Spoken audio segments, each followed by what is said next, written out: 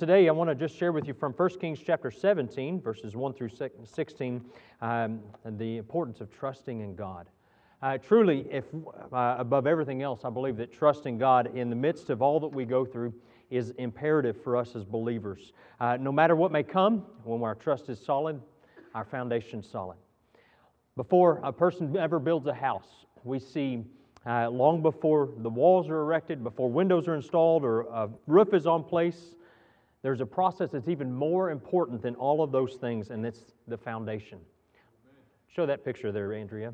This foundation, this is what we would commonly see around this area. In Texas, it'd be a concrete slab, but around here, this is what we'd look at if we were going to build a house. And some of you have gone through the house building process, and you know that prior to getting this to happen, there's other things that have to happen. You have to contact an architect. The architect has to design the plans.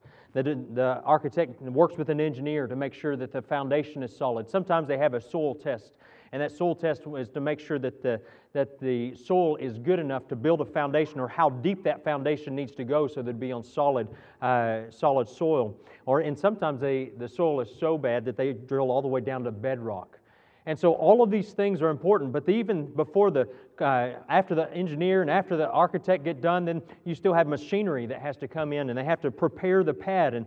And sometimes you see guys with paperwork and specs, and they take it to the county, and the county has to get their hands involved, and they want to make sure that the codes are right and everything looks good. And so there's a long process that goes into getting even to this point right here. And all of this takes place before a building can even begin to take shape. Before we ever see the walls or the doors or anything else, before we even recognize it as a building, there's a lot that goes in. Many people will look at the building process and they'll say, man, let's just get this building underway. Let's get started already. What in the world's taking so long? I know Pastor Tolbert many times shared with me how it would take 5 years from the point where he started talking about building before we finally got to break ground. And there's a long process of everything. But listen, a builder knows there's of this important truth. A structure without a firm foundation is useless. Look at this next picture. This is from Sandy Hook. Right after Sandy Hook, this whole house started falling into the ground. Obviously, not a house that had a good, solid foundation. And as we consider that, the truth is similar in our own lives. As a Christian, without a solid foundation in our life, then we'll find that eventually everything crumbles. Our faith in God crumbles. Our faithfulness to God crumbles. Alaska and California are two states in the Union that have really experienced more earthquakes than any other place. Building codes have been put into place to make sure that in the event of an earthquake, the buildings will remain solid. And so as a result, it's very expensive to build in Alaska and California to the codes. But the first earthquake that you experience, you're grateful for the codes. You're grateful that you had to build to your building to this codes. And let me just encourage you, challenges and tests in our lives are like earthquakes. They can shake us to our core. They have the potential to destroy us. They also, though, they reveal the strength of our spiritual foundation. Man, what a blessing it is when we can see that even though the earthquakes of life may come, that we can stand sure upon the Lord. 1 Kings 17 gives us an example of two people, a prophet and a widow. Two people who both trusted God during one of the most difficult times in their life. In this lesson, we learn how we can build trust in our lives. We also can see how that God desires for us to walk with Him through each of these things and just truly to trust Him. Israel had forgotten the ways of God. Ahab and Jezebel were the rulers of Israel, and they had no interest in God's laws. They had no interest in the consequences that would befall Israel by rejecting the God's laws. And let me tell you, today in our society, we see some of the same philosophies. We see some of the same ideas that we don't need God, we can do it all on our own. And let me just encourage you tonight, because through this flagrant rejection of God, we can also find a sure foundation on the King of Kings and the Lord of Lords. Look with me, keep your finger in 1 Kings 17. We're going to get to that in a second, but I want to just look at with Deuteronomy chapter 11, verses 13 through 17 together. Deuteronomy 11, 13 through 17. God sent Elijah to proclaim His judgments. And really, God, years earlier, had already proclaimed this. And so before we ever get into the story, I want to just remind you of what God had said in Deuteronomy 11.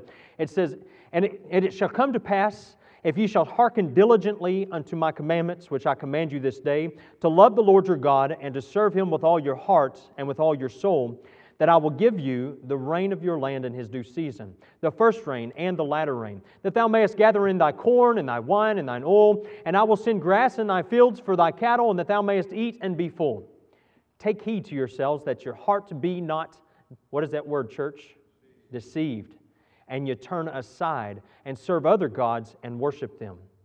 And then the Lord's wrath was kindled against you, and He shut up the heaven, and that there be no rain, and that the land yield not her fruit, unless ye perish quickly from off the good land which the Lord give you. This was God's warning to the people of Israel. And listen, at this time in their history, they had been deceived. Let's look at our text together. 1 Kings 17, verses 1. We're going to read through verses 1 through 16 to get the context of it here together. And Elijah the Tishbite, who was of the inhabitants of Gilead, said unto Ahab, As the Lord God of Israel liveth, before whom I stand, there shall not be dew nor rain these years, but according to my word. And the word of the Lord came unto him, saying, Get thee hence, and turn thee eastward, and hide thyself by the brook Cherith, that is before Jordan. And it shall be that thou shalt drink of the brook, and I have commanded the ravens to feed thee there. So he went and did according to the word of the Lord, for he went and dwelt by the brook Cherith, that is before Jordan. And the ravens brought him bread and flesh in the morning, and bread and flesh in the evening, and he drank of the brook. And it came to pass after a while that the brook dried up, because there had been no rain in the land.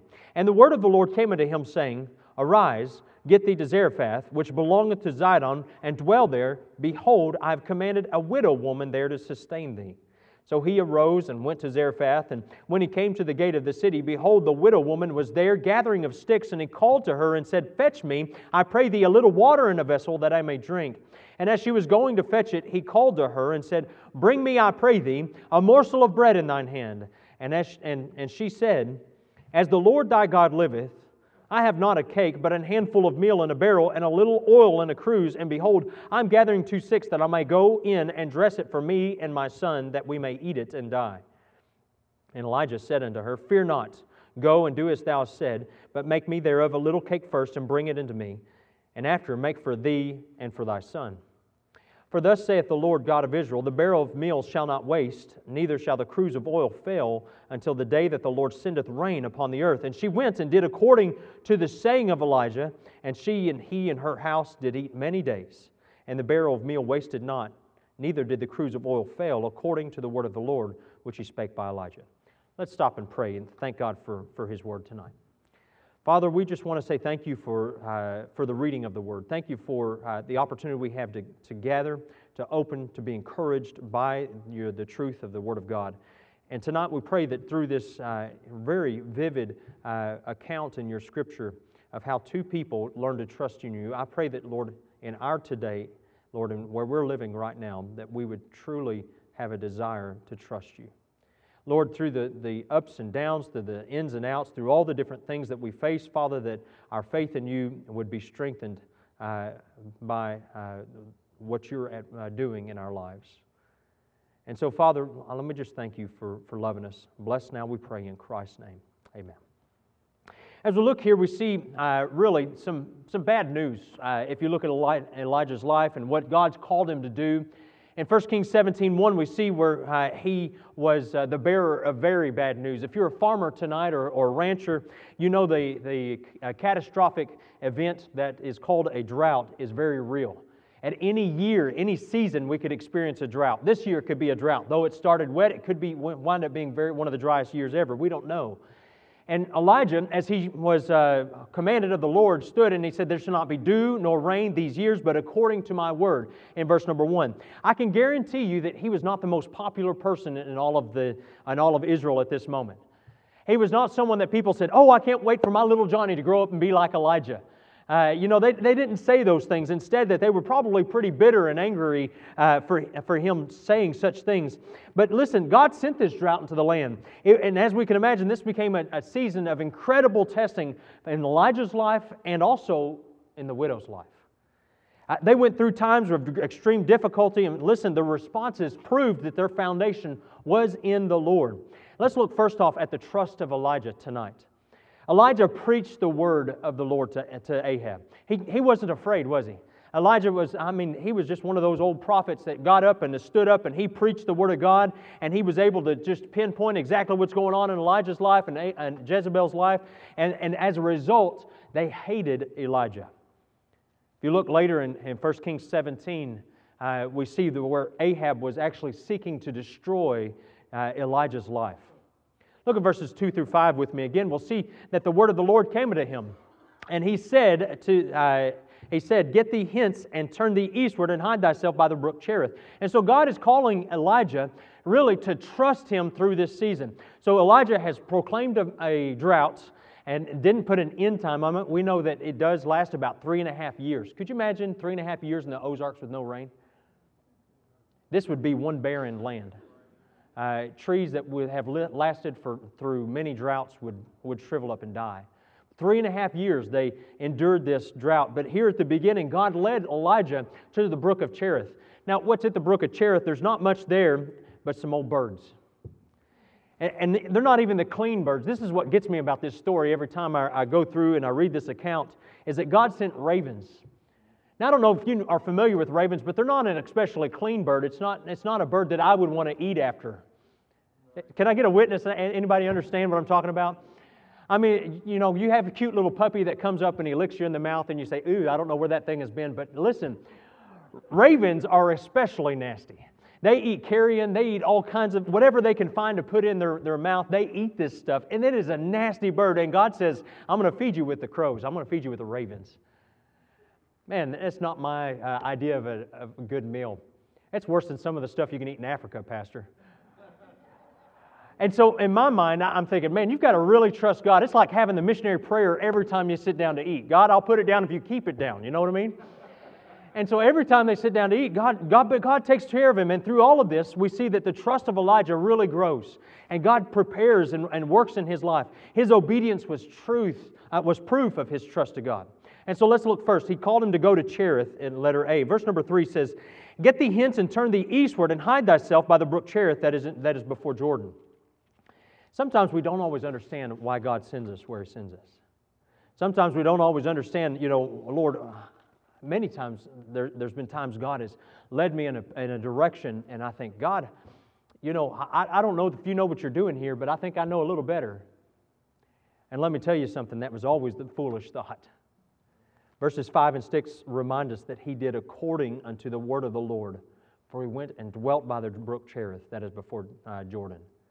And we see where the ravens brought him bread, and there was flesh in the morning, and bread and flesh in the evening, and he drank the brook. We see where God provides. I love this quote. It says, "Where God guides, God always provides." Listen, we don't always have to understand where God is leading, but we can trust Him. We don't always have to understand why He leads us through this journey of cancer. We don't always have to understand why God is leading through this financial hardship. We don't have to always understand why God is leading us through the teenage years with our children. Can I get an amen? Every day, my son gets a little closer to that precipice. And I keep thinking, I'm going to push him. Just kidding. But, and we think about those teenage years, and there's parents on both sides that say it's the worst thing that's ever happened, and there's parents that say it's the most wonderful thing that ever happened. And no matter where you stand on the fence, we would all agree that it is a weird time for our children. And, as we think about this, I'm reminded as God guides us through this journey, no matter what this journey may be, God provides. We can trust Him. Trust Him with our teenagers, trust Him with our children, trust Him with our finances, trust Him with our health. God is faithful. Every step of the way, isn't He? Elijah, imagine if he hadn't trusted God's direction. Imagine if he'd have said, God, there's nothing in Cherith. I just proclaimed a drought. That little brook is going to dry up. I don't know what you're thinking, but I'm not going there. I'm going someplace where there's a lot of water. I'm going someplace where I can get some food. But instead we see that he obeys God. He would have totally missed out on seeing God providing for him. And so it is with us. Sometimes our tendency is to run contrary to trust, especially with God. Do you ever notice that? Sometimes God calls us to do something and we have to analyze our options and discern, okay, is this exactly what God wants for us? Is this exactly, can we make this budget right? God, you're leading me to give to Faith Promise Missions, but, it's not working in the budget right now, so maybe we'll do it next year. Or whatever it may be. Sometimes we like to analyze and say, okay, God, are you thinking right here? Far too many Christians miss out, though, when they analyze and don't trust. They miss out on experiencing God doing miraculous things in their life. When we just trust God and we say, okay, God, this direction I don't understand, but I'm going to trust you, it's amazing what God can do. I'm going to remind you of some scriptures tonight. God promises to guide those who are willing to trust Him. And so let's look at some of these scriptures that remind us of this. Proverbs 3, 5, and 6 is my wife's favorite verses. It says, trust in the Lord with all thine heart. Read it out loud with me. And lean not unto thine own understanding. In all thy ways acknowledge Him, and He shall direct thy paths. Isn't that true? We're grateful that God leads. Or Psalms 18 and verse number 30. As for God, His way is what? Perfect. The word of the Lord is tried. He is a buckler to those that trust in Him. Listen, His way is perfect. We can trust God through whatever journey He takes us on, wherever direction He leads us, whatever it is that He's calling us to walk by faith and not by sight. When God is calling and we're willing to say, God, I'm going to follow you, we can trust that His way is perfect, even if we don't understand it. So listen, our growth also in the Lord is based on faith. And that's why it's important for us to recognize that we can trust Him tonight, because as we walk by faith, we see God doing amazing things in our life. Look at Romans 14:23, because He reminds us of faith here. Romans 14:23, it says, and he that doubteth is damned if he eat, because he eateth not of faith, for whatsoever is not of faith is sin. Listen to Hebrews 11:1. Now faith is the substance of things hoped for, the evidence of things not seen. And verse 6, just to re-emphasize this, but without faith it is impossible to please Him. For he that cometh to God must believe that He is, and that He is a rewarder of them that diligently seek Him. Man, what an encouraging thing it is tonight to be reminded that when we come to the Lord in faith, and we just trust the Lord, our faith gets to grow. Trusting God is a lifelong journey. It's not something that, okay, I'm going to come to the altar today and I'm just going to start trusting God. That's a good place to start. Amen? But then tomorrow morning when you get up, guess what you have to do? You have to surrender again. God, I don't know where you're going to lead me today, but I'm going to trust you with it. And I'm going to leave it at the altar by my bedside. No matter where it may be, it's a lifelong journey and a lifelong privilege to be able to say every day, God, I'm going to trust you. Growing in our Christian walk will truly require us to constantly surrender to follow God's direction in our life. Constantly, daily, on a daily basis. And the moment we reject it, we begin to digress in our Christian walk. Instead of going forward, we're going backwards. Instead of marching on, as our song was this evening, we're retreating backwards. And let me just remind you that daily God is calling us to surrender. Surrender to trust God. Surrender to put your faith in Him. Surrender, tomorrow with your job, tomorrow with your family, tomorrow, every day we must continue to trust Him. Even when He directs us to places like Cherith. Places that seem unlikely, and insignificant. Places like that seem that it doesn't matter. Listen, Cherith became Elijah's haven of rest. Cherith became Elijah's haven of protection from King Ahab. God knew what he was doing. And just as Elijah could trust God in Cherith, so can we. The second thing we see was he had to trust God to go to Zarephath.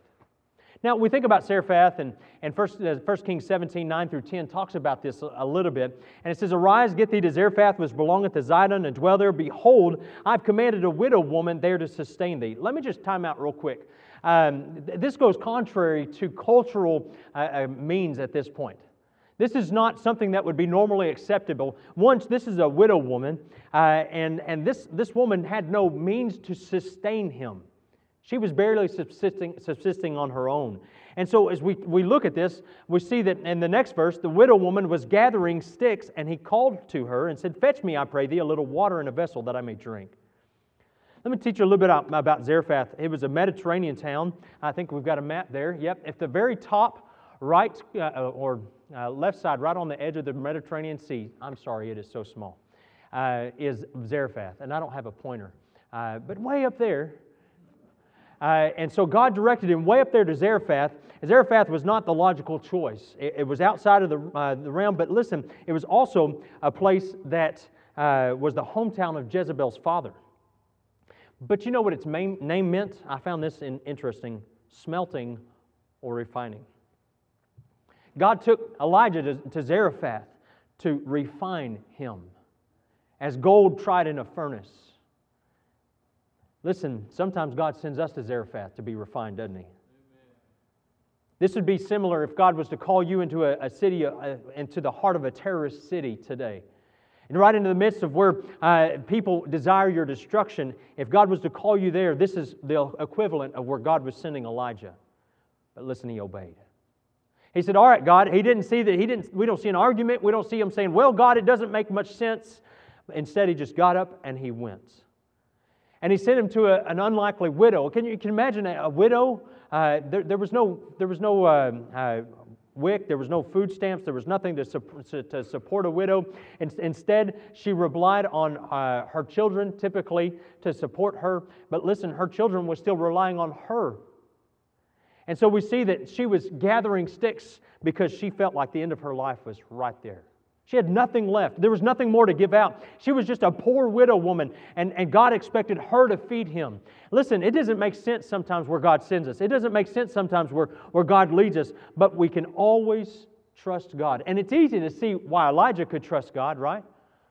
Because we know the end of the story. We know that God provided for Elijah. We know that God was there for the widow woman. We know that these things, that God took care of this each step of the way. But how about in our life? We don't always know the end of the story, do we? We don't always know how God is going to work out this health issue. We don't always know how God is going to work out, okay, God, you command me to tithe, so I'm going to start tithing, but Lord, I don't know how this is going to work out. We don't always know how that's going to work out. And so God calls us instead just to trust Him through it. But as we see the story unfold, we see that God was not only taking care of Elijah, He was also taking care of a widow and her son. We see that God was taking the situation there where he was at, and He was using it and Elijah's faith to help this widow woman and help her to have faith in God. Look at some of these scriptures with me. Isaiah chapter 55 and verse number 8. It says, "For my thoughts are not your thoughts, neither are my ways your ways, or your ways my ways, saith the Lord." Jeremiah chapter 29 and verse 11, he says, "For I know the thoughts that I think toward you, saith the Lord, thoughts of peace and not of evil, to give you an expected end." God knows what's going on. God knows the situation you're in. And I love Luke chapter 12, verse 27 and through 31. It says, "Consider the lilies, how they grow. They toil not, they spin not, and yet I say unto you that Solomon in all his glory was not arrayed like one of these. If then God so clothe the grass which is in the field, which is today in the field, and tomorrow is cast into the oven, how much more will He clothe you, O ye of little faith? And seek not ye what ye shall eat, or what ye shall drink, neither be ye of doubtful mind. For all these things do the nations of the world seek after. And your Father knoweth that ye have need of these things, but rather seek ye the kingdom of God. And all these things shall be added unto you." Elijah's test was severe. It was a time of testing, but listen, his trust in God grew exponentially through this. And when we walk through a test that seems severe, let me just remind you that God is growing your faith through it, and we can trust Him. Let's look not only at the test of Elijah, but the test of the widow here, because I think it's important for us to see what she was going through as well. And you can imagine being a widow in this era, how difficult it was to support a child. And really, I have no words to describe the hardships that she faced. This was a time of drought. People were pulling back. They weren't giving out. They were trying to hoard for their own selves. They weren't saying, "Oh, we have a little extra, let's take it down to the widow." There wasn't any of those things, but instead it was, we've got to take care of our family so they don't die. And so this widow woman was on the back burner of society. She wasn't taken care of. She wasn't cared for. She had no way to earn a living. And yet through all of this testing, we see that she trusted God even in the most simple things. Let's look at our scriptures together. 1 Kings chapter 17, verses 10 through 12. Look in your Bible with me. It says, "So he arose and went to Zarephath, and when he came to the gate of the city, behold, the widow woman was there gathering of sticks. And he called to her and said, Fetch me, I pray thee, a little water in a vessel that I may drink. And as she was going to fetch it, he called to her and said, Bring me, I pray thee, a morsel of bread in thine hand. And she said, As the Lord thy God liveth, I have not a cake, but a handful of meal in a barrel, and a little oil in a cruse. And behold, I'm gathering 2 sticks, that I may go in and dress it for me and my son, that we may eat it and die." Could you imagine being Elijah? God sends him to Zarephath and says, one, go to Zarephath, where obviously it's like sticking your head into the mouth of a lion. One, but secondly, he says, and I'm going to send you to a widow woman in the midst of a drought who has no money, who has a child she has to take care of, and she has no food for her own self, but I'm going to send you to her. And Elijah, can you imagine Elijah then sitting there, and he meets the widow woman, and he says, "Hey, go make me a cake." And she says, "I've got a little bit of meal, a little bit of oil, and I'm gathering some sticks so we can eat our last meal," basically. Can you imagine what that would make him feel like? And then he turns around and says, "Just do what I told you to do. Trust the Lord." Let's look at where she lived. Zarephath was a pagan city. We talked about it, showed you it on the map, but listen, they were a city that worshipped Baal. And any follower of Jehovah God would not have fit in at all. Sometimes we drove once through Las Vegas, and we didn't stop, but I just, the whole time we were driving on the outskirts of that on the highway, I just felt the unease as a Christian, as a believer. And you know, some people visit Vegas, they don't have a problem, but as I went through that town, I just felt such an unease as I drove through that town. And I told Kristen, I said, I can literally feel the presence of evil in this place. I can tell you what I wanted to do. I wanted to put the pedal to the metal, if you will. I wanted to get out of that town. I had no desire to be there.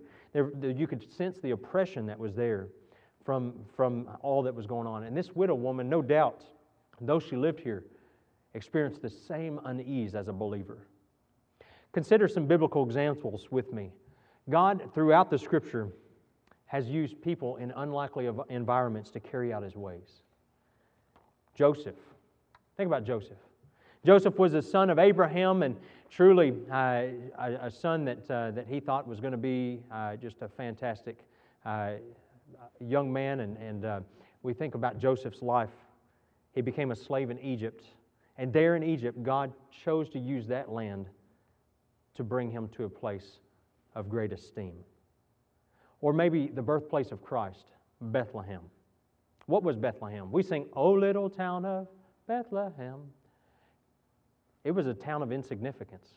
It wasn't anything special. It wasn't the birthplace of kings, but it was the birthplace of the King of Kings. Or how about the Apostle Paul? Imprisoned so many times, and yet he recognized that the gospel was being spread throughout his imprisonment. He spent a lot of his time in his ministry in prison. And through all of these things, we recognize that it doesn't matter the location where God has you, because right now God's calling you to shine where you're at. God's calling you no matter where it is that you find yourself, or wherever God leads you, God can use you right where you're at. This widow woman lived among Baal worshipers. And listen, we don't live among Baal worshipers, but we live in some pretty rowdy areas sometimes. And when we live there, God gives us the opportunity to be a great witness. Grateful for the Trosclairs. They have such a burden for their community. I talked to her there Sunday, and she just says, God reminded me again of the burden for my neighbors that need Jesus Christ. Everyone complains about them. But listen, I want to carry the gospel to them. Y'all pray with the Trosclairs for their neighbors. Right here in Bodark, they need the gospel. They need the salvation that only Jesus Christ provides. So we see that the place where she was not necessarily a place that would say, oh, this is a place where she could just abound and abound and abound, but instead it was a place where it could be a great place of great oppression. We also see her resources. She didn't have much. She didn't have enough at all. And sometimes we ask, what could God do with such meager resources? What could God do with such meager elements? And I'm just reminded that God's ability is not dependent upon what we have. Consider with me, if you will, John chapter 6, verses 8 through 13.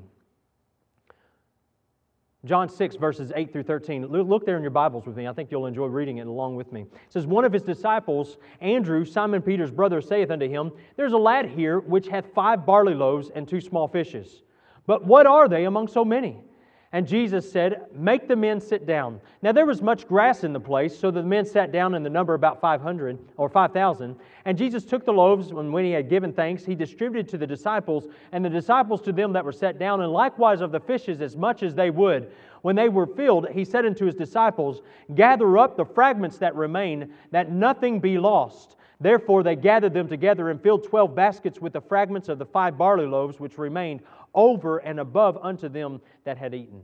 Listen, God takes our meager offerings sometimes and He can multiply it to do amazing things. And we think, Lord, how in the world can you use just this little bit? But we never know what God's going to do with that. We never know what God's going to do with that one talent or that one ability or that one offering that we give. All we know is that when we give God our all, He is never limited by our meager resources. Man, let's just simply trust God and give all we have to Him. Listen to her reasoning. Her reasoning was a little bit flawed in this regard because of 2 things. First off, her reasoning was without faith. She didn't trust God, and perhaps it was because she was tired. Maybe it was because she was weary of the struggle of just daily trying to keep herself and her child alive. Maybe it was just because she was distracted in that pagan city. I don't know, but for some reason all she said was, she says, I'm gathering 2 sticks that I may go in and dress it for me and my son, that we may eat it and die. She wasn't thinking about God intervening. She wasn't reasoning with vision, but instead she was visionless and not trusting God through this. Again, Proverbs 3, 5, and 6 reminds us that we trust in God. Each of us will experience our human nature pulling us away from trusting God. Each of us is going to experience that human nature that tries to pull us away from what God wants. But when Elijah proposed a better way, this dear lady said, God, I'm going to follow you.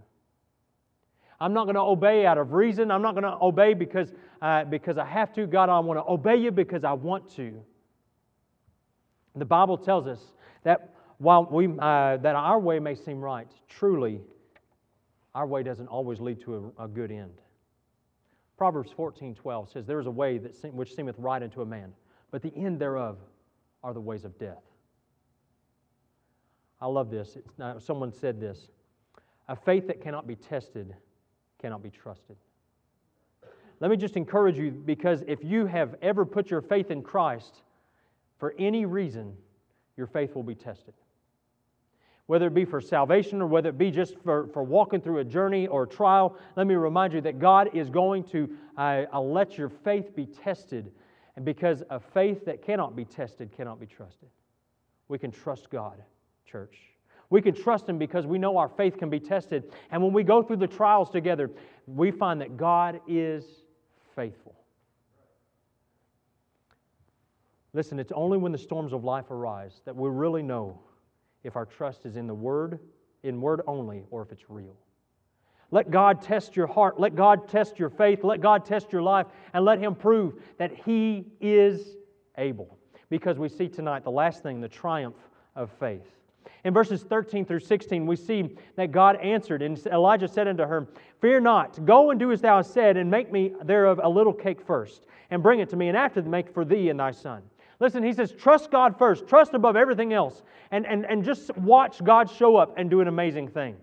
And listen, and I believe that God wants us as a church, let's trust God first. Wherever He leads, He will provide. Wherever He is going to take us down, whatever direction He wants us to go, God's going to take care of that. And if we will just say, Lord, we walk by faith and not by sight. Missionaries, when they go to the field, they don't always know, how is this church going to be established? How is this work going to be worked out? How are we going to see souls saved? How are we going to find a place to live sometimes when they get on the field? And all they know is, God, you've led me here, and I know that when you lead me here, I'm going to take that first step of faith, and when I take that step of faith, you're going to be right there with me. We can trust Him. So let's look at the request from the prophet together. Elijah not only requested provision, but he also requested his first.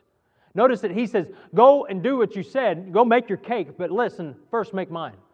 Before you take care of yourself, obey God. Man, I don't know about you, but that could be, she was looking at her last meal. Her very last thing, and sometimes when we look at this, to me is an incredible lesson on really trusting God with some of the most important things in our life. We don't worry too much about food in our society. We've been really blessed. But there are times, we have families sometimes that struggle. But I think in this passage there is a sub-theme that God is speaking of in our hearts, and that's this issue of tithing and giving. Listen, God said He wants our first fruits. Look at Proverbs chapter 3, verses 9 and 10. It says, "Honor the Lord with thy substance, and with the first fruits of all thine increase. So shall thy barns be filled with plenty, and thy presses shall burst out with new wine."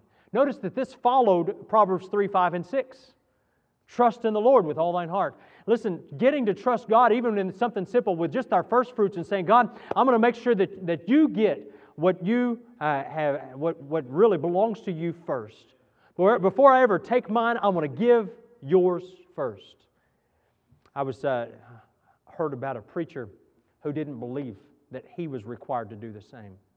Well, that's discouraging when a preacher won't even do that. Listen, this is not just for you, but it's for me as well. Each of us, God calls us to make sure that we give of our first fruits first. To say, okay, God, I'm going to make sure that you come first before everything else. Before I pay for my house payment, before I do car payments, before I do any of those things, I'm going to make sure that I give to you first. You are priority number one in everything else. I love what Malachi 3:10 reminds us.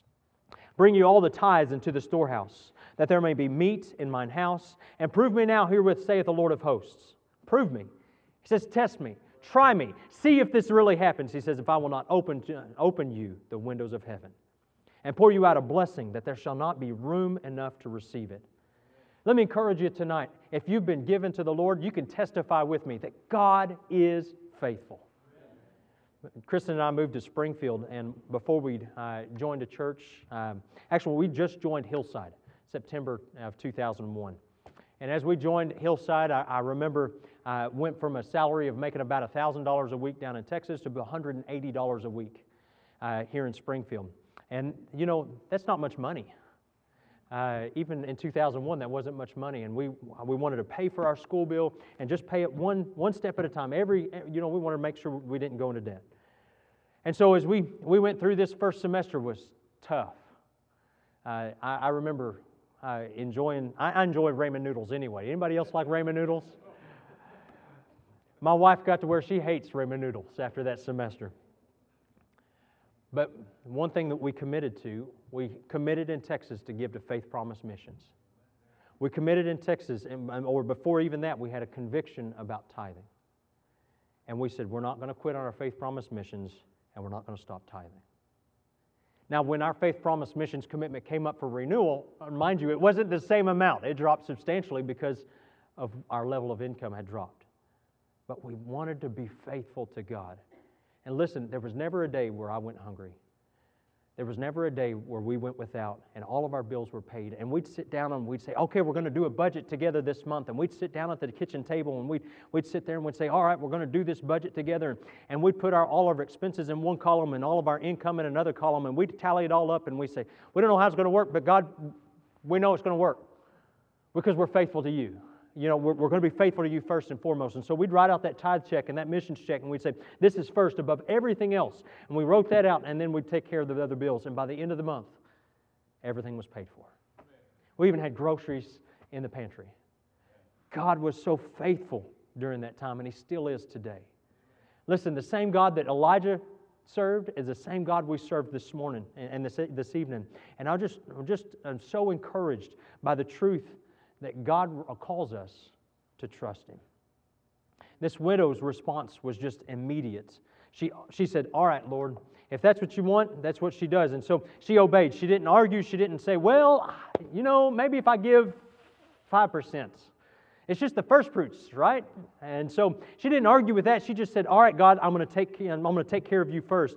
And so I'm reminded that God is faithful. Job 36 and verse 15, it says, He delivered the poor in his affliction and opened their ears in oppression.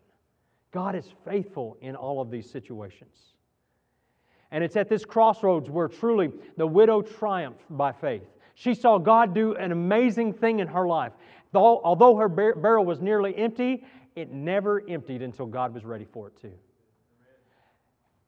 For days, upon weeks, upon months, maybe a year, we see where she'd get down in that barrel and she'd get down to the bottom and she'd scoop a little out each day and she'd make that next cake. And she'd say, I don't know if there's enough for tomorrow. And she just trusted God each time. And I'm reminded of Psalms 37. I've been young and now am old. Yet have I not seen the righteous forsaken, nor a seed begging bread. God supplies the resources we need. God is faithful. And we saw that throughout Elijah's life, throughout her life, that God was faithful. And though the people around them were being judged with a drought, God took care of this woman. God took care of Elijah because of their faith in Him. Tonight, is your faith being tested? Are you going through a time where God is trying to prove to you that His promises are true and that He is trustworthy? Let me remind you of a couple of scriptures. In Luke chapter 6 and verse 38, give and it shall be given unto you. Good measure, pressed down, shaken together, running over, shall men give into your bosom. For with the same measure that you meet withal, it shall be measured to you again. Or how about Philippians 4:19? And I'm reminded that Philippians 4:19 is in the context of giving. He says, but my God shall supply all of your need according to His riches in glory by Christ Jesus. Listen, when Paul wrote that, he's writing that to a church that was a faithful giver. He's writing that to a time where he was talking about people who had given faithfully to his ministry. And he's reminding that God is going to be faithful to us as we've been faithful to Him. Are you faithful? Are you going through that time where you just need God's reminder in your life? He is faithful. Because no doubt the storms of life will come. The Sandy Hooks, that Hurricane Sandy Hook or whatever it was that came through and destroyed that house we looked at early in the message, let me remind you that those things will come in life. And you're going to feel the building shake. And you're going to feel the walls tremble. But if your house is built on a solid foundation, we don't have to worry.